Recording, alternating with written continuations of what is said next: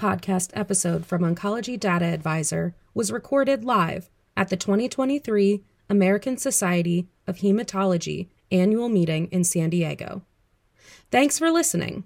Be sure to visit oncdata.com, subscribe to our YouTube channel, and follow us on social media for more exclusive content and interviews from the meeting. So welcome to Oncology Data Advisor. I'm Kara Smith, and today we're here at the ASH annual meeting, and I'm joined by Dr. Andrew Hantel. Thanks so much for coming on the program today. Would you like to start off by introducing yourself and telling us a little bit about the work that you do? Sure. So I'm a medical oncologist. I see patients with acute leukemia and other hematologic malignancies, but about 80% of my time is spent doing health services research and medical ethics research. Great. So now you're presenting here your research on the National Survey of Oncologists' Perspectives on Ethical Implications of Artificial Intelligence in Cancer Care. So for background, what are some of the current FDA-approved uses of AI in hematology oncology? So there are already quite a bit. The FDA has approved over 500 different AI tools through their device pathway. Not all of those are for hematology and oncology, but the majority of them are in radiology and pathology, each of which have major implications for oncology, and that a lot of them are used for oncology diagnostics. So either looking at CT scans, doing radiation oncology mapping, and then also doing histopathological diagnosis. There are more clinical, decision-making, risk prediction, those kind of algorithms as well, and then also some that are coming more either direct to patient or kind of patient-facing AI, either with the inclusion of clinicians in them through things like chatbots or avatars or those kind of things as well. And so it has been more on the diagnostic side of things, but it's coming into the therapeutic and also the patient-facing side of things as we speak. That's very exciting. So now one of the biggest conversations right now has to do with the ethical concerns around AI. So what are these concerns specifically in cancer care? Yeah, so a lot of the concerns for AI in general are applicable to cancer care. I don't think there are any that aren't, and I think that there aren't too many things that are idiosyncratic for cancer care amongst those different AI concerns. And they're largely things over our ability to explain what the AI is doing, the decisions that it's making when it might be going wrong, as well as other kind of biases that might emerge over time, even after something's approved. Because if you have, let's say, a drug or device, that's usually like a static molecule, or it's a radiation machine or something that stays the same the whole time. But the AI, the purpose of the AI is that it changes. And so is the AI that is even proved to be not, let's say, have its biases mitigated at this point, might change in the future depending on what populations it's applied to and those kind of things. And then you have other issues as well related to, is this getting in the way of physicians and patients having a good therapeutic relationship? Are we kind of shifting our responsibilities, clinicians, onto the AI rather than making sure that we're, taking care of the patient in front of us? Yeah, definitely a lot of, questions to address around there. So speaking about the survey that you designed, how did you and your team go about designing it and administering it to oncologists? Yeah, so there are a number of general healthcare AI frameworks about the different ethical issues, some of which we just touched on, as well as kind of different processes that should be undertaken when you're kind of designing, implementing AI.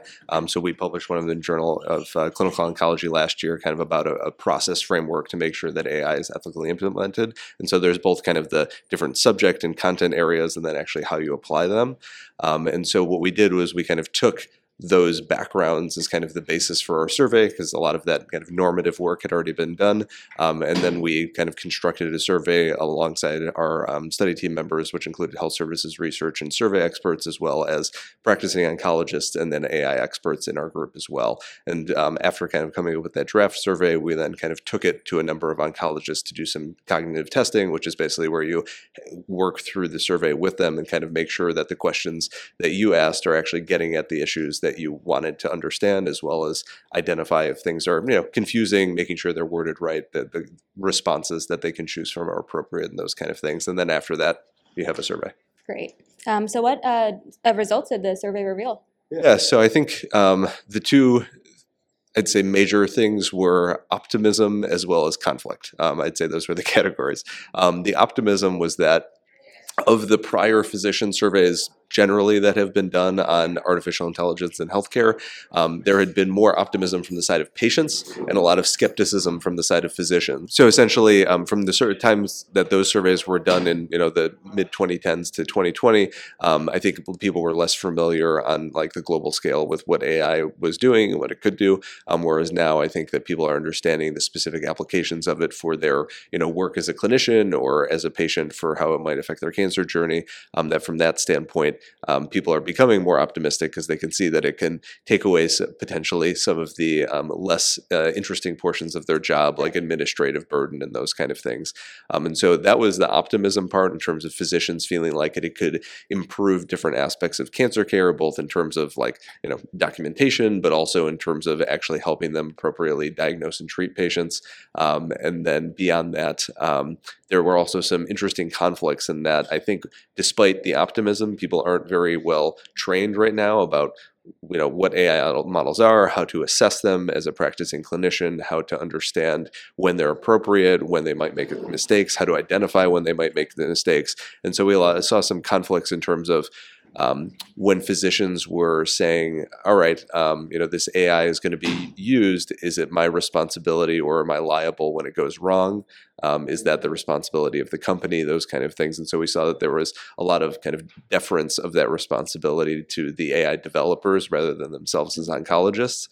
We also saw other signs of conflict between kind of acceptance of that responsibility and that they thought they wanted, and the vast majority of people said that it was, the oncologist's responsibility to protect their patients from bias, but very few of them, less than a third, thought that they could actually adequately assess the bias of a tool when they were presented with one. And so there's conflict and kind of a big knowledge gap there. And then beyond that, it's also kind of issues in terms of conflicts between their deference to what the AI kind of recommends and what they would have recommended, and differences that come in there and what happens in those instances.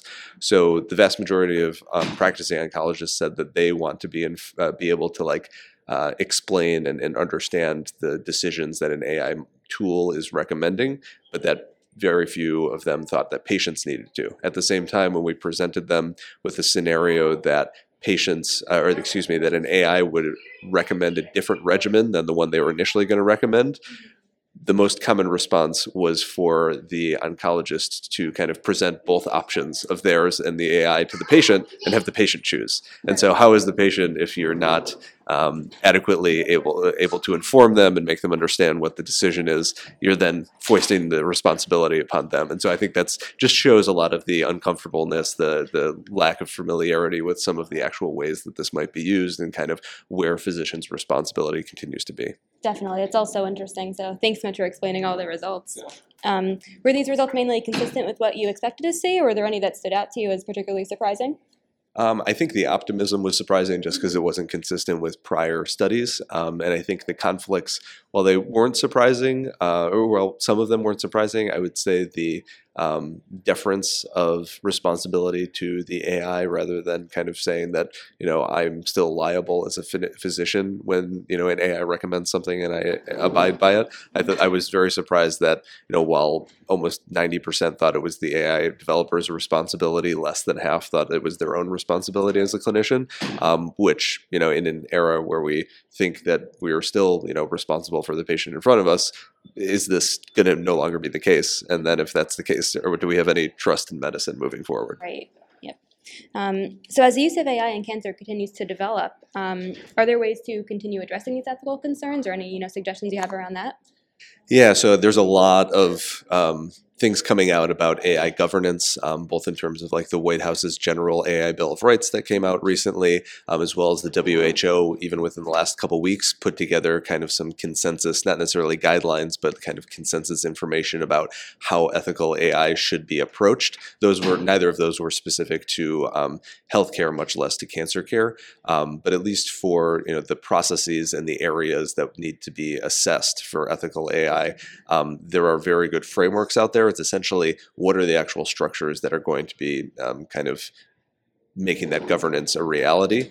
And that is right now falling under the auspices of either IRBs locally or the FDA nationally. And from that standpoint, that covers, kind of traditional research, and it usually covers traditional research and development, but not necessarily, as I mentioned before, kind of things after they're developed and then applied to different populations. That really isn't fully covered by the IRB, and it's only covered really at the broadest level by the FDA. So while the FDA might want the company who's developed the AI to say, hey, are your metrics still as good kind of across this huge broad population? And it might say yes, in different pockets, that accuracy or that appropriateness might be vastly different. And so I think the gap right now is that there's no kind of local committees or kind of IRB analogs for following things after things are approved and then applied within the hospital. And there's also almost no regulation for kind of the penumbral things like any of these operational or non-research applications of AI that are popping up everywhere, like something that will write your notes and put them into the computer and all those things. Very few of those, I think, are going to fall under the auspices of traditional research. But at the same time, they need to have just as much regulation. And right now, there's no governance structures for how those are done. So I think that's a big opportunity for needing to create some kind of regulatory policy as well as some structures that allow those things to be formed. Absolutely.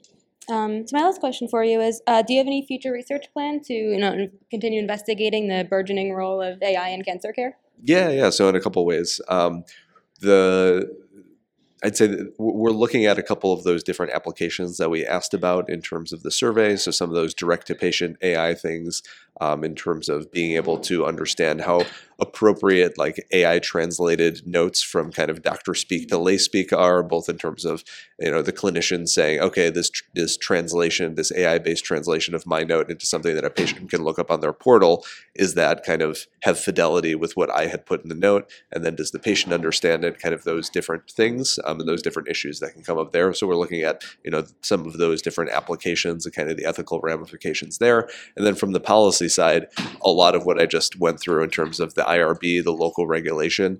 There's different research that we're doing in that area to kind of develop those kind of guidance and governance structures and then kind of put them in place and look at kind of how well they're implemented, how they can be followed, and kind of how that process can actually be borne out and then disseminated into different parts of biomedical research. Great. It's all really fascinating. So it was so wonderful to hear about this research, and we look forward to hearing more in the future as the role of AI continues to develop. So thank you so much for coming by to talk about all this today. Thanks for having me.